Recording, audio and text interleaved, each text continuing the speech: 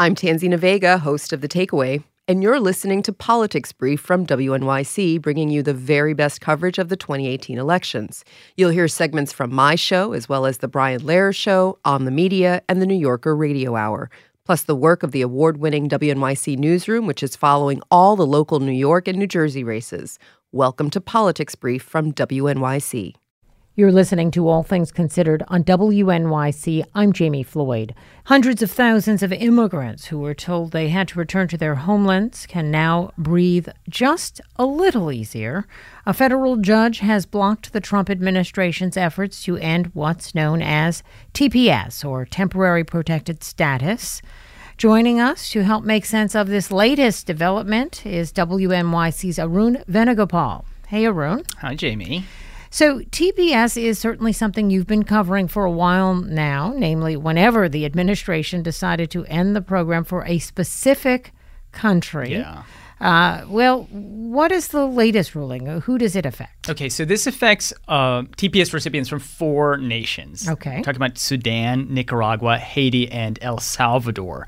So totally about 300,000 people, right. TPS recipients, and most of these people are from El Salvador. That has the bulk of the TPS population. Most immediately affects people who are a relatively small number of people from Sudan who have TPS, and their status would expire in the beginning of November, for just a month away or so. So this is really a sense of relief for them. But we're talking about tens of thousands of TPS recipients just in our area alone. Okay, right. And all these people, just to remind our listeners, they are coming from countries who've been hit by either, say, natural disasters or civil war or the like. And the administration has basically told all these people, they've given them a deadline essentially to get out of the country. Right, and otherwise they had legal status to live here. Now, what was the judge's rationale for blocking the administration's order? Well, among other things, racism. He pointed to various remarks. This is the paper trail of, the president's tweets and the like. For example, that Nigerians live in huts, that Mexicans are rapists, that Haitians all have AIDS. The judge, Edward Chen, this is the 9th District in San Francisco, he said this is all of this is direct evidence that President Trump has a racial animus towards non-white, non-European immigrants. And he also noted, of course, the Muslim ban. And he said, in addition to all this, that these are families who would suffer irreparable harm because they lived here, they've worked here, in some cases for many years, right? And in addition to that, he said that the government, the Trump administration, that is, has failed to establish any real harm if they were just to continue with the status quo. And there is a pretty big Haitian community here in New York. And, of course, this is a federal, we should point out, even though Judge Chin is in the 9th Circuit in California, this is a federal court. Correct. So it has an impact on people all over the country. This Haitian community here in New York, how are Haitian TPS recipients responding around? Right. There's tens of thousands of Haitian TPS recipients, many of them here, especially in Brooklyn. I spoke to one of these people. His name is Sebastian Dejean. He's a TPS recipient. He studies at Brooklyn College. And yeah, he is happy on one hand, but he's also kind of ambivalent because it's very unclear how this is going to really play out ultimately. This is not the final word, what we've just heard from this judge in San Francisco.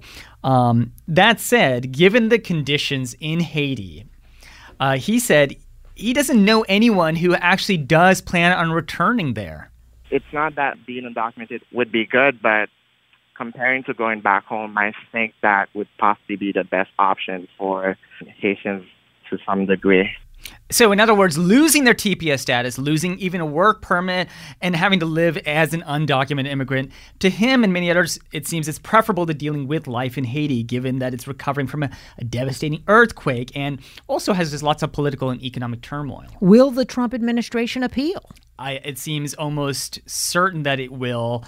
And for them, the argument, and for allies of the administration, the operative word for them is as temporary protected status, okay?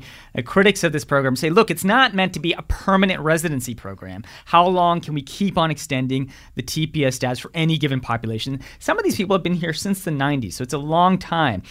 On the other hand, you do have these immigration rights advocates, economists as well, who say TPS has effectively been anything but temporary.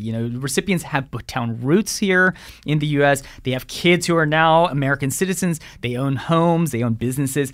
They're, in many cases, a vital part of the economy. And many members of, say, just the Haitian community, they work in the growing healthcare industry, so they're taking care of our seniors. And so the argument is sending them back to Haiti would be a blow not just to them, but to the U.S. economy and our way of life. And what about other countries set to lose TPS? Well, you have the Nepali population, many of whom live in Queens. They're here because of an earthquake that happened in that country several years ago, and their expiration is due next summer. Next summer. For them, as well as for people from Honduras, Somalia, and Syria, these are countries that were not part of this class action lawsuit we've talked about with this ruling from yesterday. And so that specifically affects El Salvador, Haiti, Sudan, Nicaragua. So there's still a lot of uncertainty. But for the moment, at least, in many of these immigrant communities, there is some sense of relief. All right. WNYC's Arun Venugopal. Thank you. Thanks. Thanks for listening to Politics Brief. If you want more, go to wnyc.org/election.